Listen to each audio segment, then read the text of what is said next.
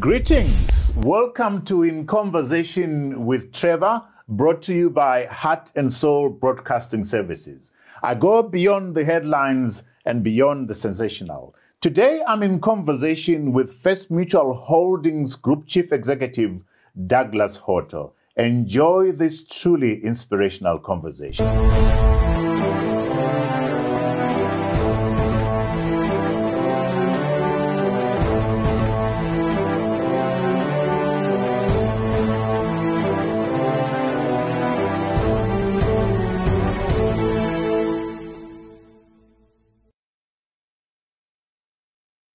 Douglas, welcome to In Conversation with Trevor.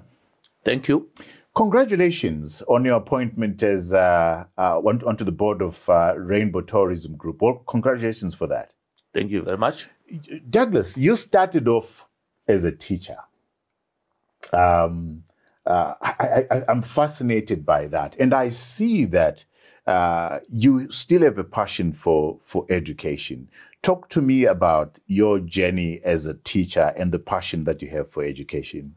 Thank you, Trevor. I have always enjoyed teaching, especially mathematics. My original training was in mathematics. I spent 3 years in the university studying mathematics. And in my final year, I was actually a tutor in the university itself. So that's when I started teaching. Right. Then I went to teach at a school. Which school was that? Hippo Valley in Chile, which was introducing A-level mathematics for the first time. And everybody believed it was very difficult. So I went there and simplified that. And within the 13 months I stayed there, we managed to get some students to write advanced level and come up with A's in mathematics. When did you discover, one, you were good at maths? Well, right from the beginning, Form 1, down there in Berengwa. We went into Form 1. Which school did you go to in Berengwa? It's a Lutheran school called Msume. Mm-hmm. During the ceasefire leading to the independence of this country, right. I went there. And we were given a mathematics test in the first term. And I was surprised that I had scored more than 90%. But that was always my interest. Since then, I have excelled in mathematics through to high school, Gurumonzi, to the university, and eventually to do actuarial science. What's the trick? I mean, I like the fact that they sent you to teach mathematics when they were introducing mathematics to A-level, and you were able to have kids sit down for their exams. What's the trick, do you think, in teaching mathematics? I must raise my finger. I'm terrible with numbers. So when I look at people like you, I'm amazed. What's the trick in getting people to embrace mathematics? The trick is to keep it simple. Many students have a phobia against mathematics. I have a phobia. Because they are told that it's difficult.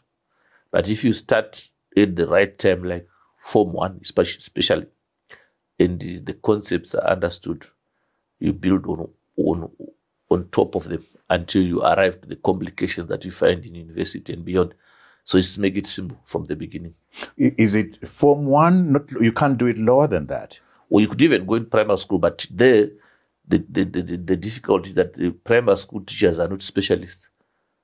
I see. They are all teach over. All the subjects. Yeah, yes. So I would say that the right level to start is at the Form 1 level. Okay. You don't think there's a case for having specialist teachers for mathematics at a lower age? I think it could be there. Yeah. You would recall that in the old days, when there were standards, standard 4, 5, and 6 would have subject teachers, but it was still primary school. So I think there could be a case for that. There could be a case for that. The way we are structured now is that our primary schools don't have that, but perhaps you could have a resource teacher for subjects so that they can do the first lessons, introduce the concepts to all pupils in a simplified way. And how do you deal with the phobia? People like myself who are terrified. And I think societal pressure, mathematics is difficult, science is difficult. How do you think we can get rid of that? I think we need to make it simple, encourage especially the slow ones to succeed in small tasks and then build incrementally. Mm. So what you do is, when I went to teach Form 1, I got the West class. I requested for it from the headmaster. Why? And he agreed. Why? Because during my university years, we were amazed at why people thought maths was so difficult. But the professor told us that you needed to understand it from the very basics. In that Form 3D, which was where the students didn't want to learn anything, we're all very keen to learn mathematics. Then I formed the maths club with them, and we're doing simple exercises until they started believing that it's not hard to do maths. Yeah. And your passion for education, I know right now you're involved with communities. First of all, talk to us about your involvement with communities around education. What projects are you into? And I want to understand what drives that passion. Okay, I think my passion for education comes from the fact that as we grew up in the Rhodesian times and the independence, for many families, a good education was a straight way out of the poverty trap. It was a no-brainer. Absolutely. Our parents sold their cows to send children to mission schools. And once that succeeded, the family moved to the next level. The second thing is that in communities, that is the best way of breaking the poverty chain. For example, I have employees, my domestic workers and others, whose kids I have sent to school. And some of them now are holders of university degrees. And they are changing from the job that their parents were doing to a totally new life. And it's very inspiring to do that. But the missionaries had an even bigger impact on me. When I went to the mission school soon after the war or at the end of the war, there were so many orphaned children. I was one of them. And the missionaries had a program to ensure that even children whose parents died during the war had to receive an education. And they put together funding models for that. And that really inspired me. So you were orphaned? Yes, during the war. How old were you? 12. What effect has that had on you? I became very close to my mother because she looked after me like a mother and father.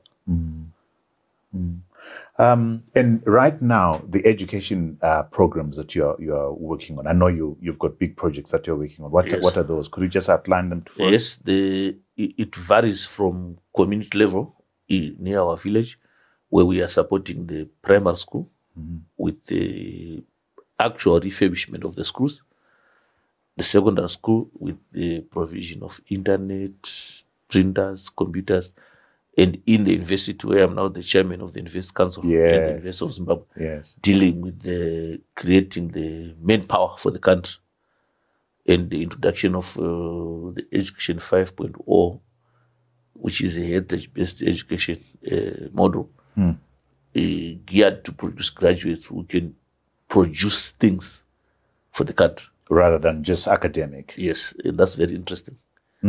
But I also participate in my job as a funder for education infrastructure. At First Mutual group level, we're involved in, right now, we'll be breaking ground at the University of Technology for a house for students, which will house about 300, 400 students. And we believe that is the way to go, building the infrastructure around the education system, schools, colleges, universities. I also personally got involved in teaching in the university for some time in the National University of Science and Technology, where I was teaching actuarial science on a part-time basis as a volunteer. Right. Yeah. And the one question that I really said to myself, Douglas, I need to ask him this question. How did you decide to study actuary? Where had you... I think actuaries for me are like, what do you call them? Nuclear physicists, astrophysicists. Very rare to come across. Where did you get the inspiration to study actuary? Yeah, that's a good one. Actually, when I went in the university, I wanted to be a professor of mathematics, not actuarial science. So we got to know about actuarial science through Old Mutual, who were sponsoring the Mathematics Olympiad, while we were in Form 6. And then they came to university to offer scholarships which I declined actually myself. Why? Because I didn't want to be an actor. I wanted to study mathematics. Right. But a friend of mine now took the scholarship. He went all mutual, and then he said to me, "This sounds interesting. You might like it." So when I was now a staff development fellow at UZ, waiting to go and do my further studies, I then applied to join Old Mutual, and the totally new journey began. So you didn't pursue your academic ambitions that No, you I had didn't. to be a professor. I changed course. Yeah. And moved into actuarial science. Talk to me about that change of course, because there's a lot of young people watching you right now. Yes. Who face that dilemma of changing courses and sometimes being forced to change courses. I'll tell you my story. When I went to University of Zimbabwe, I was so determined I wanted to study law. I missed law by one point, and I had sleepless nights because all I wanted to do was to be a lawyer. How do you deal with that sudden having to make a choice? Yeah, it's not easy. For me, actually, initially I was fairly confused about it.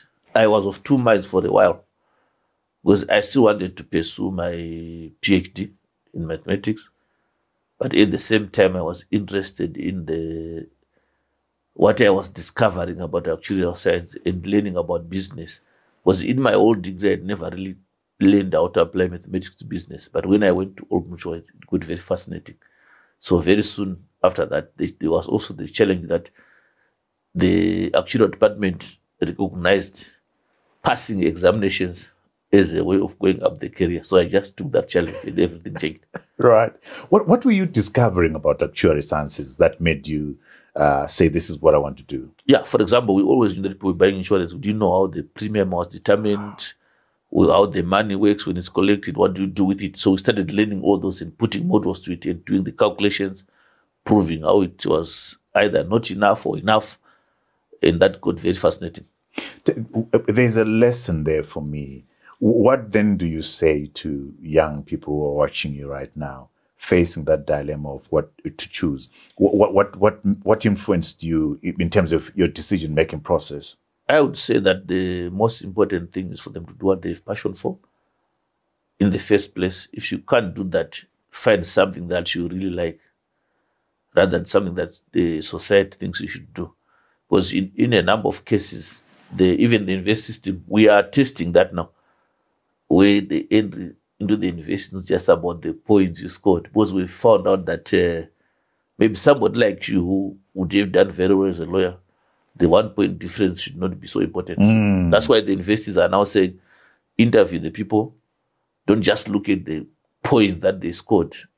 There might be something else that is in there which is not with the points. That's interesting. And we have evidence that shows that somebody has got 3 A's, somebody has got maybe 3 C's. You put them together into the program, the other one might end up being better.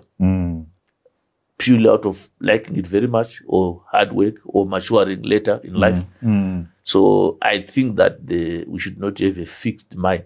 This is why I think that in some programs, there's need for a general program in the first 2 years before people specialize. Before people find their way and make up their minds what they want to do. They must have a chance to explore. Yes. It's one of the controversial issues in the university about the medical school, actually, where the new curriculum suggests that it's not proper to think that an 18-year-old has already decided to become a doctor. But maybe if they do a science-based medical degree, after 4 years, they may be mature enough to choose what they want to become. Isn't that the concept around the gap year? That the gap year allows you to, find yourself, as it were, mature, as it were? Yes, partly. The gap year helps certainly in that, because you are faced with some real life situations. But also in other places in the world, they don't normally allow people to specialize before they are in their third or fourth year. To leave it open for them to find what they really like as they are in the first year, especially in the second year. Talk to me now, Douglas, about the actuary sciences. How many actuaries, first of all, do we have in the country? And are you happy with where we are as a country when it comes to actuary sciences? Yeah, I think, the Zimbabwean actuaries operating in Zimbabwe are probably 15, 20. 15, 20. But Zimbabwean actuaries globally exceed 100. Wow. Maybe 150. Most of them are in South Africa. UK, Australia, Canada. So in terms of that for our country size, I think we're punching above our weight. Oh, really? Yes, because you find that big countries like South Africa probably is 1,500 actuaries, the UK 5,000 and so on. So we are actually punching above We're doing our weight. well. Yes. In terms of actuarial trainees, we have much more. How many do we have? I would not give the numbers offhand, but maybe twice the number of actuaries, if not more.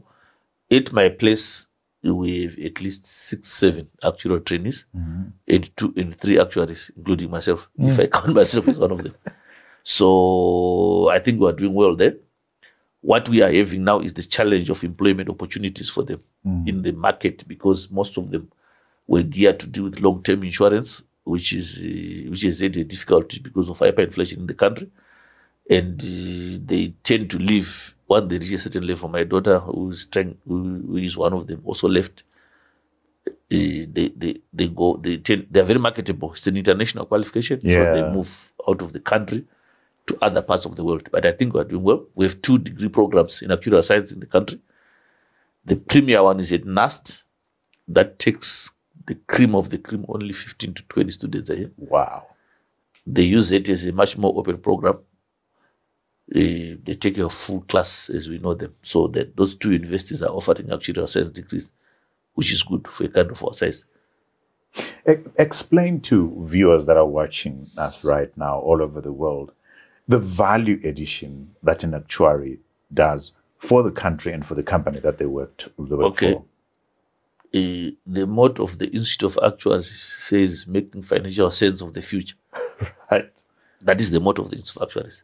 So the value addition by the actuaries is around their data analytics and putting together models that predict what is likely to happen in the future. So they are found in pricing. How do you arrive at the cost of an insurance product? Why is your car being charged $20 a month? Why is your life being charged $40 a month? How much money do you need to set aside if the Kariba power station is burned by a fire to rebuild it? That is called reserving. So that is what they do. But of late, actuaries have moved into what are called wider fields. They're involved in banking, they're involved in construction, because the core of actuarial training is modeling risk and anticipating it so that you can mitigate it. So you'll be saying, if we are doing this project, what are the likely pitfalls? What is the chance or the probability of this happening? And how do we prepare for it? How do we set aside money? How do we set aside a different plan in the plan B around that? That's the value add. So let me go back to who Douglas is. So you left the University of Zimbabwe, wanted to do a staff development, then you ended up with Old Mutual. Yes. You stayed with Old Mutual for quite some time. Yes. For 9 years, 10 years? Yeah, almost 10. Talk to me about that period of your life with Old Mutual and your rising within Old Mutual. I regard that as the formative stage of my career, even as it is today. But it was my first time first of all, to deal with a big business like Old Mutual. And the lot of training programs that were well established. So I cut my teeth there in terms of 1, passing the exams, 2, learning about the work, and finally learning that you need to know how to deal with others who are not of your training. Because one of the issues we faced as actuaries was that we were highly regarded, but we were also very inward looking. But during the period, I learned to try and understand how others look at what we are doing. And the senior people that I worked for, the particular one, Mr. Stan Leslie, who was from South Africa, who started taking me to clients, is the one who taught me that whatever you know won't be valuable unless your clients understand it.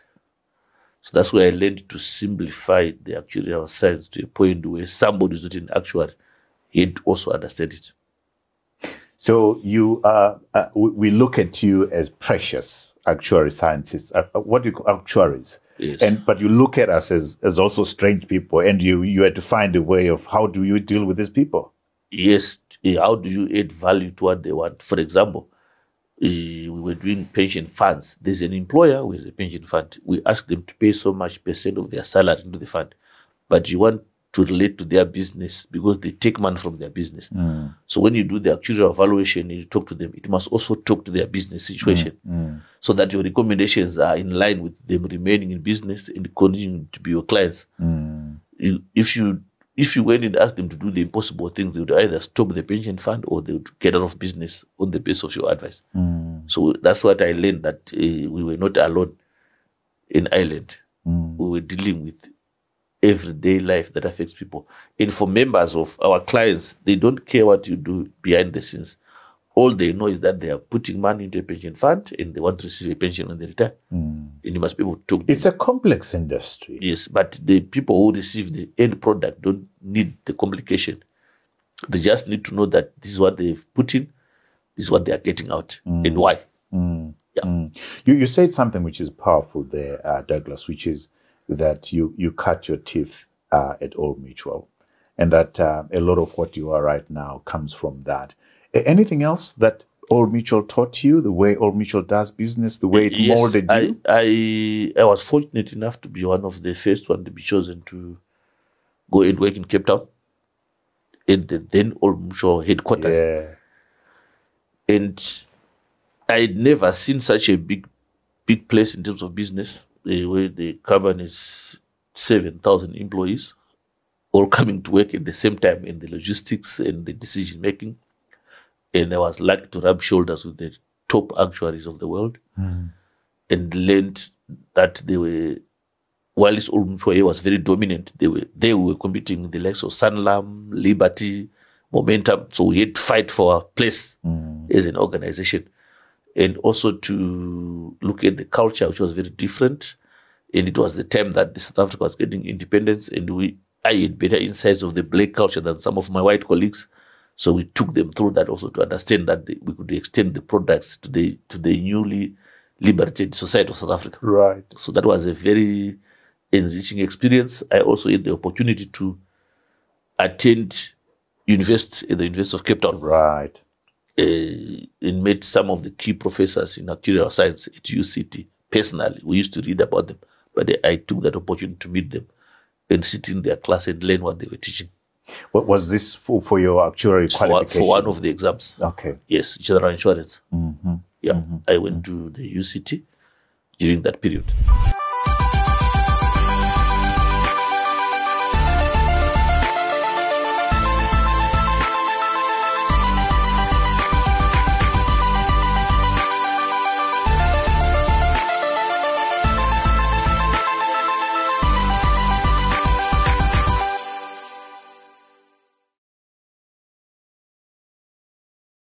Douglas, is there a particular character trait for one to become an actuary? I think the main thing is the actuarial exams, they are very demanding. So you need that enduring character to write the 16, 17 exams you need to become a fellow. It's a lot easier these days if you go through the Right Invest program. You get a number of exemptions, but you still have to write the final exams, and that endurance matters. Which is the right program that you would recommend to the young ones looking at you now? In Zimbabwe is the National University of Science and Technology. It covers all the technical core subjects. In South Africa, University of Cape Town and the University of Witwatersrand cover much more than what we do here. So that would be a right program. Okay.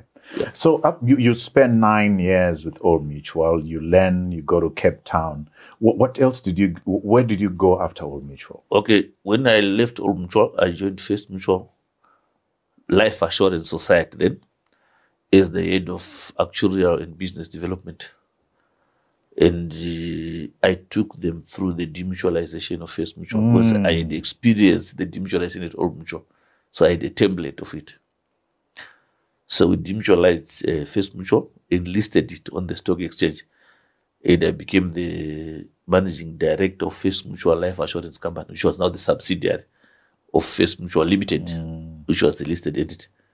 Talk to us through, because I remember demutualization of First Mutual. Talk to us as briefly as possible about that experience.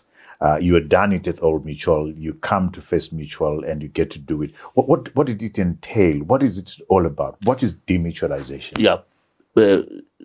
Previously, life companies were like clubs, so they were owned by the policyholders. So the demutualization was a process of separating clients from owners. So the initial owners were the same as the clients, so they were given their shares or their money, and then investors came in to invest to take on the ownership side of the business, and the policyholders continued as clients of the new entity. So you come in and you're in charge of the actuary and business development. Yes. What was your next step after that? Yeah, I took the view that in order to grow First Mutual group to size, we needed to form new companies. So I led the formation of TriStar Insurance and the formation of First Mutual Insurance. Under the business development. Those were my projects. And we set up those companies. First Mutual Insurance is still day to day. TriStar was made with Nicholas Diamond recently. Yeah. But it's one of the things that I started. And Nicole's Diamond falls under you, isn't it? Yes. You own it 100%? Yes. Okay. And in terms of that's a fascinating experience of building new businesses. Talk to us about the lessons learned in that experience. Yeah, the key lesson was that it takes time for a business to become profitable. And as the business developed, I had to convince my boss, then Mr. Sachkonye, Norman. yes, that it would take us 2 to 3 years for an insurance company to start making a profit. And he was able to understand it and support that. And again, the lessons learned is that when there was corporate action on First Mutual Limited, and there were new shareholders coming on board, they wanted the new businesses to make a profit in a few months. And I said that was not possible, personally, because that from my understanding in actuarial science and the business modeling, that was not a way forward, because it would not be based on solid business foundation. Is that why you left First Mutual? Yeah, that was one of the reasons why I left, because that is 2005, 2006, 2006, yeah? I just been to London Business School to do the senior executive program. And I came back feeling very transformed and wanted to chart a very strong growth agenda.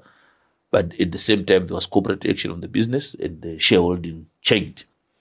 So the new shareholders, with respect, I think, had limited understanding of the business, but they were very strong-willed and wanted to do certain things that I could not do as the chief executive officer.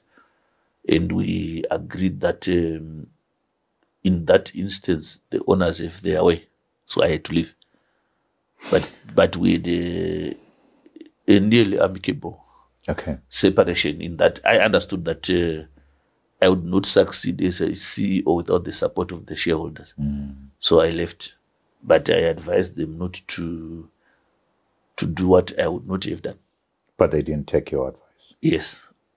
When you look back now, do you think your advice has been vindicated? I was quite specific. I said, if you do what you want to do, you will not last for 5 years.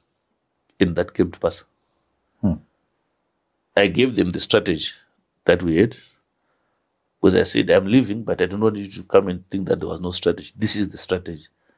If you don't like it, it's fine, but this is what we're trying to do. If you do something very different from this at this stage of this business, it's not likely to succeed. And that's exactly what happened. Well, what lessons did you learn from that? I mean, for us, I learned from a leadership point of view that the shareholders and management must see the strategy in a similar way. If you don't have that meeting of minds, businesses can't succeed. That is the lesson. And secondly, that management can only work if the shareholders support them. The fight between management and shareholders is unnecessary. I've seen it happen in many corporates. It normally, for listed companies, it's harmful to minority shareholders, because they're just caught up in the fight that is nothing to do with them, and it destroys value. So if it's for me, I would not be part of the management fighting to destroy value. I would say, if we can't agree, somebody must give in. and let the company carry forward. So the lesson is that the business is bigger than everybody else. It must be allowed to grow, particularly if it's a listed company. But in this instance, Douglas, was value not destroyed when you had gone, when you were not listened to? Yes, I was hoping. Did Douglas not have a responsibility to ensure that value is not? Yeah, that's a tricky question. Yeah. You can say that you should have fought it to protect the other people, the value of the minor shareholders. That school of thought could work, but maybe the fight could have created a worse outcome. Sure. So we don't know. But in hindsight, one can say that perhaps if we had fought on, we would have preserved more value. Because when we came back a few years later, the thing was very different. Very different. Yes, we had to rebuild, go back. So talk to me. Where did you go up? I moved into consulting. I became a consulting actuary. Okay. Initially, I was based in Joburg, but I was doing business in Zambia, Mozambique, and Angola. How was that? Very interesting stuff. And then I hooked up with Altfin Group. They approached me. Initially, I was advising on starting a life company, but they just want insurance business. Yeah, so, that's Farai Rodzi and Tim. And Tim, yes. Yes, we had very good. We still have good relationship after now. I said to them their business was a bit small for me to have a full-time job there initially, but I would be consulted. So I then set up Altfin Life and Altfin Health, which is now Bonvi. I founded those businesses from scratch. Wow. And we ran that for some time until 2011, when First Mutual was nearly collapsing and the government intervened through NASA. The then Minister of Finance, Tendai Biti, who I went to school with, by the way, at Gormons, asked me if I could be willing to come back to First Mutual, because government was not keen to see First Mutual collapsing, given what had happened. So I agreed, provided the other guys would not be there, but they refused to work with me. So when Minister Tendai is talking to you, has NASA already put in their No, they were having their discussions, but I think the government was saying they need a chief executive officer that they can believe in for the NASA to put money into the business. And of course, one of my colleagues, Innocent Chakondo, was the chairman of NASA. So we're having that kind of discussion. Right. Yeah. Talk to me about what you go away, and like you're saying, you come back. It's almost a collapsing business. Yes. For us standing outside and watching this, it's like watching a train smash of some sort. What went wrong? I think what went wrong was simply that the governance fell apart. Where shareholders must play their part, the board must play its part, and the management must play its part. So all that was infused into one entity. And the consequences? The consequence was that there was a loss of value for the policyholders. When we went in, it was about 15 million US. Yeah. The whole was there. Where had that man gone to? God knows where that went, because we were never able to see. But that's a lot of money, $15 million. Yeah, about. So you start rebuilding. Talk to us about what were the key building blocks of this rebuilding from this 15 million hole. The first thing was to get a shareholder who would inject capital, which was NASA. The second thing was to restore the confidence of the clients and the regulators. When the regulators were up in arms, they were pushing for compliance and to restore the confidence of the staff. Everybody was very afraid of what was going on. So my re-entry strategy was that we need to have an honest conversation and let's accept where we are before we define where we want to go. So it was a two-pronged approach. The shareholders agreed to put capital. So we did a raise offer and raise $8.5 million to put into the business. Right. To fund the subsidiaries that were bleeding. And then we we said those that were making profit would also be used to cover the whole. So the shareholders went for 3 years without a dividend because we were covering the whole. It's a big hole. Yes. And then the employees, we needed to restore confidence. The normal thing that happens in an organization, people must be free to say what they think. You don't have to agree, but at least you must say what they think. It's fascinating, Douglas, what fear does, but also how we easily succumb to authority and compromise on principles in a company. That must have been, it couldn't have been easy turning that around. No, it wasn't. There was, when I entered the building for the first time, you can see that people are gossiping. Harsh tones, no open conversation. We took a long time to create an open conversation system. How do you do that? Because this is a trust issue. It's a trust deficit. It starts from the top. You must stick to what you said, what you do must be aligned. Rather than what you say is different from what you do. So the first thing is that the ordinary employees must trust what you are doing. You're not trying to help yourself to everything in the company. It's transparent. Your wife or your nephew is not the one who is cooking the lunch and all that kind of stuff. Simple things like that. They restore the confidence. Yeah. Apart from the culture, what else did you find difficult to turn around? The financial discipline was one of the issues. Everybody thinks that there's an opportunity to do a deal. So the business is paying much more for the goods and services. So we had to remove many people from the procurement department because we caught them with hands in the till.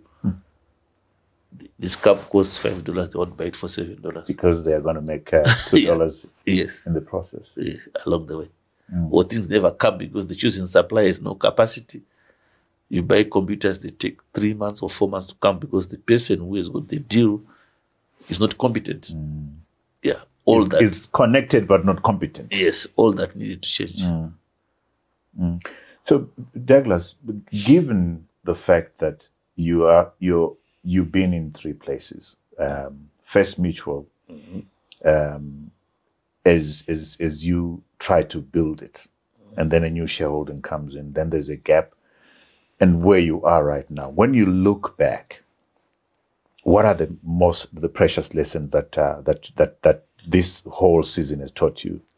Yeah, when I look at it, I think it's that leadership. The failure or success of anything, whether it's a family or a business, rests squarely on the shoulders of the leaders. Don't look anywhere else. So a poor leadership results in a tragic failure of institutions, whether it's government, corporate, family, church. So the lesson is that leaders must be authentic. Followers are volunteers. They will follow you voluntarily if you're doing the right things. And they must be included. You need an inclusive approach so that everybody belongs. Whether it's the rewards, whether it's the punishment, whether it's the risks, there must be an inclusive approach. And communication with the stakeholders is at the center of that. Wow. So you have come back, and over the years you have built an amazing business. Walk us through what First Mutual looks like right now. Okay, today First Mutual is, by the way, by last year it became the biggest insurance company by premium income in Zimbabwe. Wow. On the 2021 numbers. That's what it has become. Wow. It's in every aspect of insurance, from life that is well known about it, the original business, to health, to general insurance, to reinsurance. Property. Yes, property, microfinance, asset management, funeral services.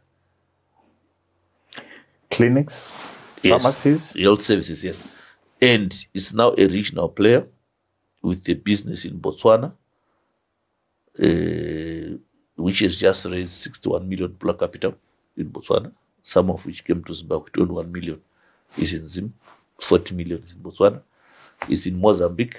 By corporate action of Nicholas Diamond, we acquired Diamond Seguros in Mozambique, which when we entered, we were 24% shareholder. It needed capital. We capitalized it $1.5 million US, and we are now owning 72% of it.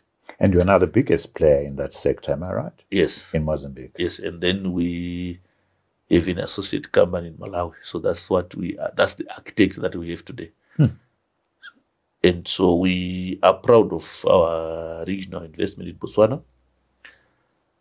And the Reserve Bank can vouch this. We are one of the few companies that is bringing back a dividend every year to the country in management fees.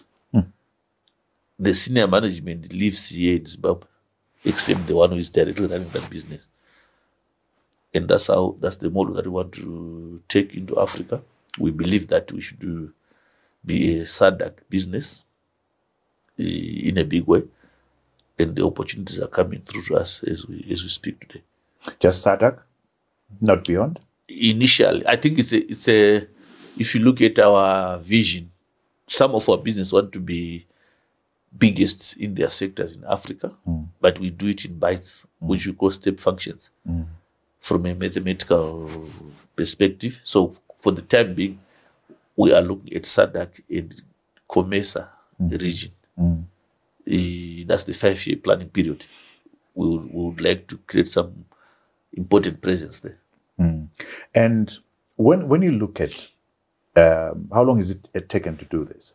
10 years since I came back. 10 years. Yeah. When you look at it, what is it that you're most proud about? Proud of, rather? I'm proud of the culture that we have set up, where there's a very open system. We live our values.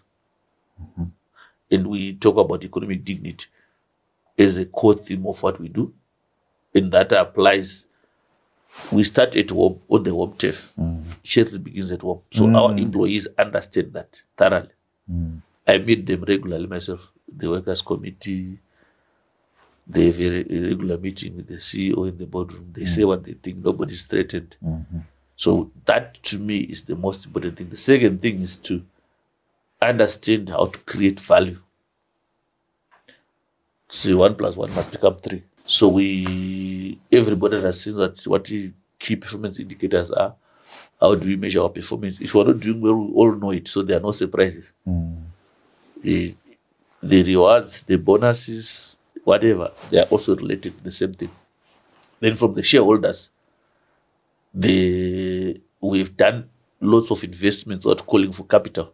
All these projects that we are doing, we've not gone back to say, can you have some more money? We are using the retained earnings to develop the business. Some of them don't like it because they want a higher dividend, but we've explained them that if we give you a higher dividend now, so I think we have reached a consensus around that.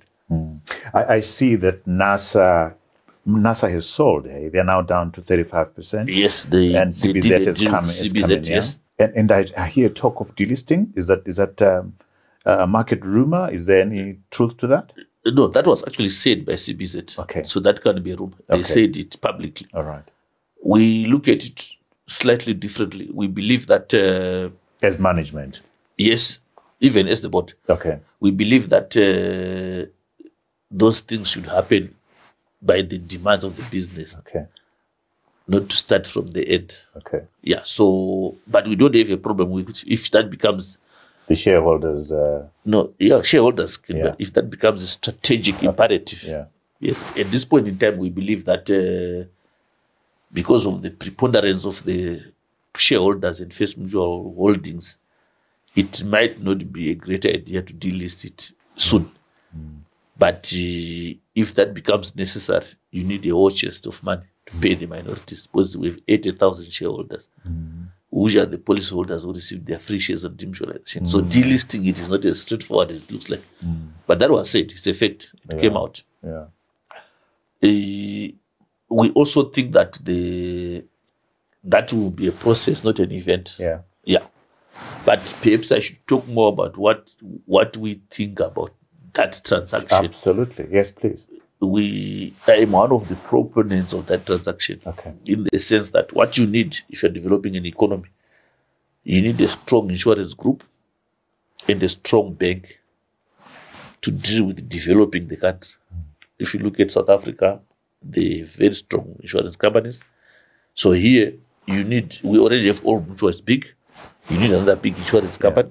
If those companies, they mobilize the resources through premiums, and they have a bank to now implement the project, you create a lot of leverage. So this is a deliberate strategy of Yes, building a big insurance company. It is. Yeah. It is. And we believe that it will help to create more customers for us as well. Because it's a self-serving. The more business you fund, the more they come to do business with you. Yeah. Imagine getting free access to the Newsday, the Standard, the Zimbabwe Independent, and the Weekly Digest for a full month. Well, you can. And all you need to do is download the Newsday e-reader app on Google Play Store or scan the Newsday QR code in any of the AMH print publications and start enjoying the quality content. Usasarirewe, famba ne time, famba ne chokwadi, famba ne e-paper.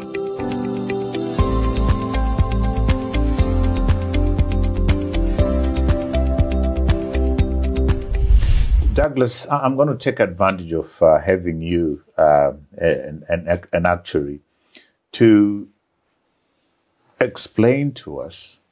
There's a lot of talk around, a lot of chat around the gold coin that has been introduced. What's your understanding, and how do you think we should be looking at it? Is it an instrument that can help us deal with inflation and erosion of value as far as investors and the market generally is concerned? Yes, thank you. I believe so. I will start with where I'm more comfortable, which is my workplace. The pension funds that are contributing have another asset class which they didn't have. So just to advise you that we applied for about 100 million Zim dollars worth of gold coins on the first day. We believe that will be a store of value because over the years, 500 years of used gold has outperformed all currencies. So certainly from that point of view. But there's the other side of the coin in that the ordinary citizens can't afford gold coins. The smallest unit of trading is too high for an average Zimbabwe at 1,800 US dollars or 800,000 Zim dollars in the offshore exchange rate. So it looks like an elitist product, excluding the poor. But the positive side is that it can suck out the excess Zim dollar liquidity from the market to minimize the chasing of the US dollars in terms of pushing the parallel market rate. That is my belief. But you're leaving out the small player. Yes, because it's not. Is the small player not contributing to the black market rate? No? They are, but they contribute in a small way. Yeah. What happens is, for the black market rate to move a lot, you need billions of dollars in the market chasing a small number of US dollars. So if the small players are looking for US dollars, yes, they push the rate, but not that much. So you've applied for how many millions? 100 million. 100 million. So you buy them, what then do you do? Explain to us. We store them with a custodian. We can't do anything with them for 6 months because you can't trade them in the first 6 months. But we revalue them. What happens is, let's say the exchange rate moves from 400 to 500. The value of your old gold coin also moves with that if you're valuing in Zim dollars. And then if the price of gold goes up, the real price of gold, the value of the gold coin goes up. And so in terms of pension funds and insurance companies, they are also a prescribed asset, which helps us with compliance with the law of government to buy certain assets prescribed. But more importantly, what it means that at the time that you are now wanting to receive your benefit, if you're invested in gold coins, you get the value of the day that you get your benefit, as opposed to keeping cash in Zim dollars, which will be losing value. Is it the right thing to do that you can't trade in 6 months and it's got all these laws around it? Should it not be up to the market to determine that? I think it's too complicated, if you ask me. And that is what creates some skepticism around it from the market's point of view. I would have said, yeah, you can do whatever you want with it. That's for me the thing. Is it because out of habit we have these statutory instruments and laws and so forth? Why don't you allow the market to find its level? Yeah, that's true. I think that one of the things that I said, and I said in this interview, is that confidence can't be prescribed by a statutory instrument. Yeah, it must be earned by our actual behavior in the marketplace rather than by a law. Yeah. So I would rather, the idea is great, but I would rather we let the market deal with it once it's there. Yeah. That would be my view. Because I want you to push back, Douglas, as much as possible on this point, because it then feeds the public suspicion that, they went around and set and came up with this idea. It's elitist, it's intended for so and so. Instead of killing that by conducting and behaving in a manner that gives confidence, there's the opposite. Yeah. Well, gold coins are not new. So all countries have got gold coins, by the way. Sure. But nearest to us is the Krugerrand. So there's 1/10 of it, which would be, in our case, maybe $180. More people would afford it. So it's possible to create smaller gold coins. And I would think that along the way, if we are going to use gold as part of the assets to store value, we need to have smaller denominations of the gold coin. 1/10 of a troy ounce, or even a 20th.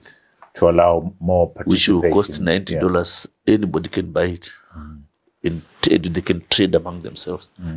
I think that will improve it. It's liquidity. But also, the more rules you have, the less trust you create with the people. So and yet, Douglas, that's one thing that we desperately need right now: trust. There's a huge public trust deficit, and one would have thought that our government would conduct itself in a manner that recognizes that there's that gap. Yes, and we shouldn't be expanding the gap, but closing the gap, so that, like you said, you earn trust through the way you. Am I right there? Yes, you're right. In fact, I often say that the problem in Zimbabwe is not the exchange rate, because there's no shortage of US dollars in Zimbabwe. The problem is the confidence in policy positions, and that's what we need to cure. Can that be cured, given where we are? Yes, I'm an optimist. I believe that if we reduce the rules of engagement, and like with the gold coin, it's such a great idea. Let's have less rules around it. I'm happy that listening to players in the week that it was introduced, which is last week, the parallel market was actually slowing down because a lot of money went to the gold coins. Hopefully, if more gold coins come and the rules of dealing in them are made less complicated, people will actually want to store their value in gold coins, because gold has outperformed US dollars over the years. And in fact, there's currently, because of the war in Russia and Ukraine, a US dollar inflation. So, whereas for most Zimbabweans, they don't know that US dollars are actually losing value because of inflation by keeping them under the bill. What you had is $1 now is now worth 90 cents and 10% per annum inflation. So I think that if we allow the gold coins to stay in the law that says if you borrow in US dollars, you pay in US dollars, Minister Mtuli was trying to hardwire that into the Finance Act. If that happens, we might slowly begin to see the building of trust. It's not easy. I did commission a research through First Mutual Wealth, our economists, and there's evidence that countries that have dollarized officially, like what Zimbabwe did in 2009, that have gone back to de-dollarization are only very few in the world. Absolutely. The only one that we know of that succeeded is Israel. So it's not a walk in the park. It will take time for people to actually walk away from believing in US dollars. And we need to be alive to that. Yes, I think that's a reality. In a way, I think the government has accepted it, but as politicians, they will not go on top of the drum and say this. But the mere fact that the government is paying its employees in US dollars is a clear admission of the same. The other point where I'm going to take advantage of you here, you used to be chair of Zimstat, and the preliminary census results have just been released. And one disconcerting thing, again, the issue of trust comes in. You're seeing certain political players and certain activists questioning the authenticity of those numbers. It is not good at all. What's your view as having been the former chairman of Zimstat, Douglas? Yes, I chaired Zimstat and I conducted the 2012 census as the chairman of Zimstat. I think the biggest issue with the Zimbabweans and political parties in particular that until there's an election, they don't read the census documents. So between 2012 and 2022, first of all, what do I think of it? I think the census is accurate because people are counted by enumerators. You can't do anything about that. But what you believe politically and what maybe on the ground can be different. So I think the numbers are fine in terms of the population.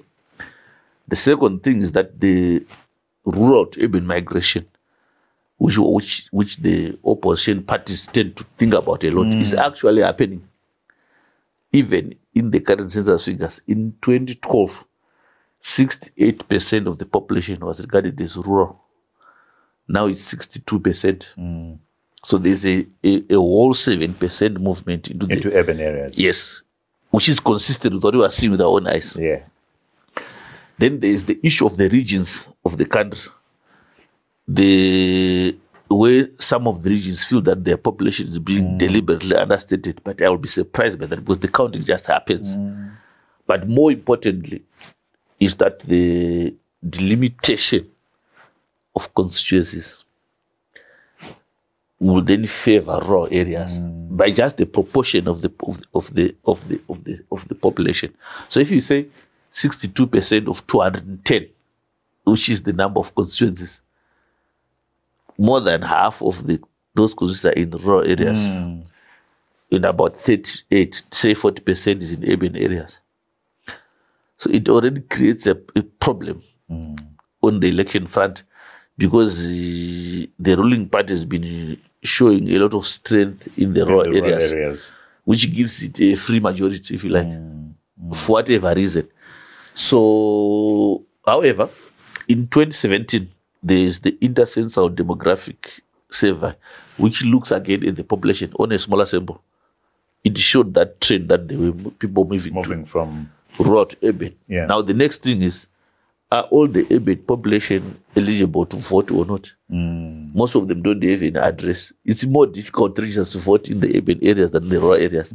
So the population in the urban areas may not even represent the voters that are available there. Whereas in the village, your crowhead can register you to vote. Yeah. You don't need to proof of residence. How do we deal with that trust issue around our statistics? Yeah, difficult question. I think the Zimstat must engage all stakeholders. They must be open about it. We, at some stage, you may recall that the minister told us not to publish monthly inflation numbers. We went to meet with him, very good meeting, and we suggested to him that it would not be great for confidence. And he agreed. What are you hiding is what the public is going to say. So I think it's more about that engagement. And the stakeholders talking to Zimstat. Some of them just coming not knowing. But they will assume that Harare, for example, is half of Zimbabwe. Or Blawa, you can have only 400,000 people. I saw that the mayor of Blawa was questioning the census actually. That's the thing. On the papers. So one wonders how you do it. Because generally what happens is people are counted by one of the things why you must go to create confidence in the census and with that problem in 2012 when the security wanted to count people and we refused. You recall that? Yes, I do. We delayed the census by 2 days. until we had a meeting in the cabinet boardroom, and it was concluded that the census must be done by civil servants, Absolutely. teachers, madumeni, local government. So the census is done by local people. So if you're in Makokova, you're counted by somebody who's teaching at that school nearby. So they can't lie about the people that are there. They know their households, they know each other. But there is a fear in this country, especially around the involvement of the security personnel in those things. Yeah. But by and large, Zimstat has stayed away from Professional. that. They've stayed away from having the security people counting civilians. They count each other in the cantonment areas. That's the agreement. But civilians must be counted by fellow civilians. Yeah. So that you can get a result that is seen as credible. So I think the main drawback is that the increase in the urban population is not resulted in the increase in the number of urban voters. Yeah. And there are various reasons for that. Yeah. Most of which is that the urban voters, it's a struggle to register as a voter in the urban area. Identity documents, addresses, and all that. The particular one is that you need to have a proof of residence. Yeah. Let's leave that and move on. Well, not exactly leaving that, Douglas, because in the 2018 election petition, you participated in sharing a mathematical perspective when the election results were being contested. Talk to us briefly about what your role was in that and your thinking. Yeah, thank you for that. Actually, the lawyers who were representing the defendant, in other words, the president, were confronted with a statistical document prepared by one Kenyan statistics on behalf of the plaintiff, which drew several conclusions. And they asked me to read it. Okay. And when I read it, I found that using their own facts, the conclusions were misplaced. Okay. That's the only role that I played. So I didn't put any data to it. I see. I simply interpreted their own data, which they had.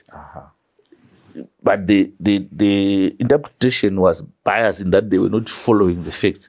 So if you see my affidavit, I said I'm not commenting on whether the election was free and fair. Okay. But that was not my peer view, or whether the media was covering all parties equally, the kind of thing that they were raising. Because I said once you voted, the only thing that remains to say of the votes that were cast, did someone get 50% plus the proverbial one vote? That was that was my comment. I hear you. So what happened is that then they were alleging that in every constituency, when the president got more votes than the MPs, it was for ZANU-PF. But in the constituency that they chose, which I analyzed, that was applying to both parties. I hear you. Because generally the president is more popular than the individual party members from their supporters. So that was actually a clearly false conclusion from the fact they'd compiled themselves. I see. And the next thing, they made an interesting claim, which I thought was an own goal. And I can talk about it. Yes, please, absolutely. Well, they said that these two parties have strongholds. The one in the rural and the one in the urban. For each one in each stronghold, it can get between 65 to 70% of the votes. And then 35 to 40% in the East Weak area. So once you've already said that, and you say the population is 68% in the rural areas, you are giving the part with the rural stronghold a majority by mathematical calculation. But they said that and then forgot that they were having an on goal. So I said, yes, we agree with this. And if you do the maths on their basis, you will say 68% times 65%. That will give you about 40-something percent. And then you say 35% times 30% to give you about 12%. So you're already in the 52% mark for this one part. And in the 40-something percent. And the numbers were nearly like that when you put them together. So they were confirming the numbers but using a wrong interpretation of that. So that is the problem that happened. What motivated me to give that? I was disappointed by the fact that in matters of national importance like an election, we chose to invite somebody else who's not a Zimbabwean to analyze our figures, and therefore they did not even understand what they were analyzing. That's a big one. They should have. I would have thought that they would have looked for a local person who understood what our census says, how the voting patterns are. That person would have clearly seen that this interpretation of it is different from what you find in Nairobi, which is what they've done in Kenya successfully. They tried to apply that here, and it didn't work. Douglas, you are a fascinating person, interesting mind. I want to zero in now on what are your leadership principles and your leadership habits? Okay, I think the first one is that followers are volunteers. They follow you voluntarily because they believe in what you are doing. You are authentic. So that is the core. The second one is that communicate. It's better to over-communicate than to under-communicate. And finally, one needs to have a sense of natural justice in leadership. And as very impressive work that you've done with First Mutual Holdings, can you be vulnerable? Have you ever failed? And where have you failed? And Yes. what has failure taught you? Yes, not everything has been rosy. We have things that we have not done well, even the success that you see at First Mutual. Yeah. It's just that there are more moments of success than moments of failure, but it's a mixture of both success and failure. Right. So yes, I think one of the main issues, area of failure, is managing projects efficiently and choosing partners. Right. I will tell you that, for example, in First Mutual Health Services, we've just cancelled a deal with one of our partners because we found out after 2-3 years that this thing was not working. Was not happening. And we lost money.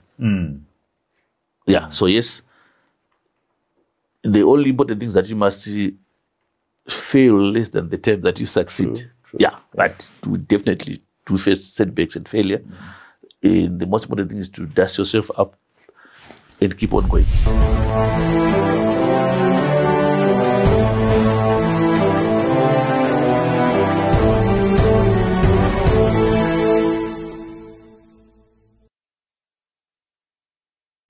Do you read? I mean, actuaries, do you read? We love books on this show, and I would love to hear what book recommendations you have. Yes, I do a lot of reading.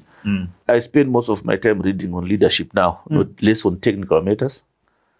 What books are you going to recommend? I will talk to those. Some of the authors of those books were my teachers at London Business School. There's one that's called Why Should Anyone Be Led by You? Sounds interesting. By one Rob Goff. It's about the true definition of authentic leadership. That's why I'm talking about followers being volunteers. I was really impressed by that professor in terms of what he calls organizational development. So I would recommend that. It's a must read. In fact, most of my managers have read it. I brought it back into the office. I don't know who is with it now, but I'll make a point of getting a copy. Then I read. I like one guy called Donald Sau. He wrote a book called Why Good Commands Go Bad, and how great managers remake them. The case of a re-entry strategy at Firestone, right, in the United States. He also wrote one on management, a research note to the Harvard Business Review called Managing by Commitments by Donald Sau. So if you come to First Mutual today, we say we manage by commitments across teams. And then there's in South Africa, there's one guy called Raul Koza. Yes, I know Raul very well. Who wrote something about authentic leadership. Yes. I actually have my personal copy of that book by Raul Koza. I like it. And finally, what I'm using now, two books that I've been using a lot in strategy formulation, is one From Good to Great. Yes, and one called Start with Why by Sinek. Yes. Simon Sinek. Yes, Start with Why. Why, how, and what is what creates action in business. But recently, my daughter bought me a book about, she's just finished first year. She came on vacation. She brought me a book which talks about what human minds do, which artificial intelligence can't do. I've forgotten its name. It's very interesting. That's interesting. It gives us hope, isn't it? That the human mind still have something to do. It's higher than artificial intelligence. Yeah. So those are some of the references that I'm looking at. Fascinating books, yes. Douglas. You might not be aware of this, but you're one of the people that viewers who watch this show have been clamoring for. We were coming for you anyway, but the viewers that watch this show every week wanted us to have you on here, and I see why they wanted you here. Douglas, thank you so much for creating the time to be with us. We absolutely love the insights that you've shared and the books that you've shared. So thank you for creating the time thank you. and joining us. Allow me, Douglas, if you mind, to address our viewers who are all over the world. Remember, we are a weekly show. We are out on Mondays at 7 a.m. Central African time. To ensure that you don't miss out on these quality conversations, such as the one I've had with Douglas Hoto here, I suggest that you subscribe. And when you subscribe, you'll receive a notification every time we have one of these quality shows. We also invite you to like and to share. We see and we read all your comments. And we've also gone a step further and created podcasts. And I invite you to, go to our website. We now have a website, inconvowithtrevor.com. And you'll find a lot of podcast platforms there for your listening pleasure. Until next time, cheers to you all.